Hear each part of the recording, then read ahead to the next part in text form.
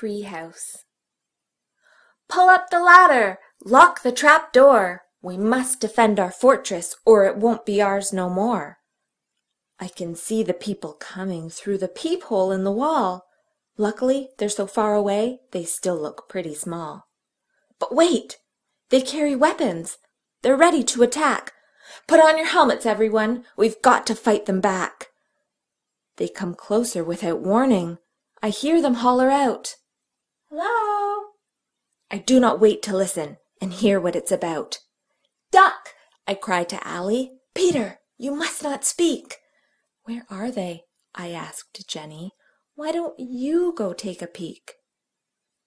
Then as we huddle closely, we hear a knock from down below. We lower down the bucket, but carefully, nice and slow. We hear rustling and movement, but cannot see the ground. We hold our breath and wait it out until there's no more sound.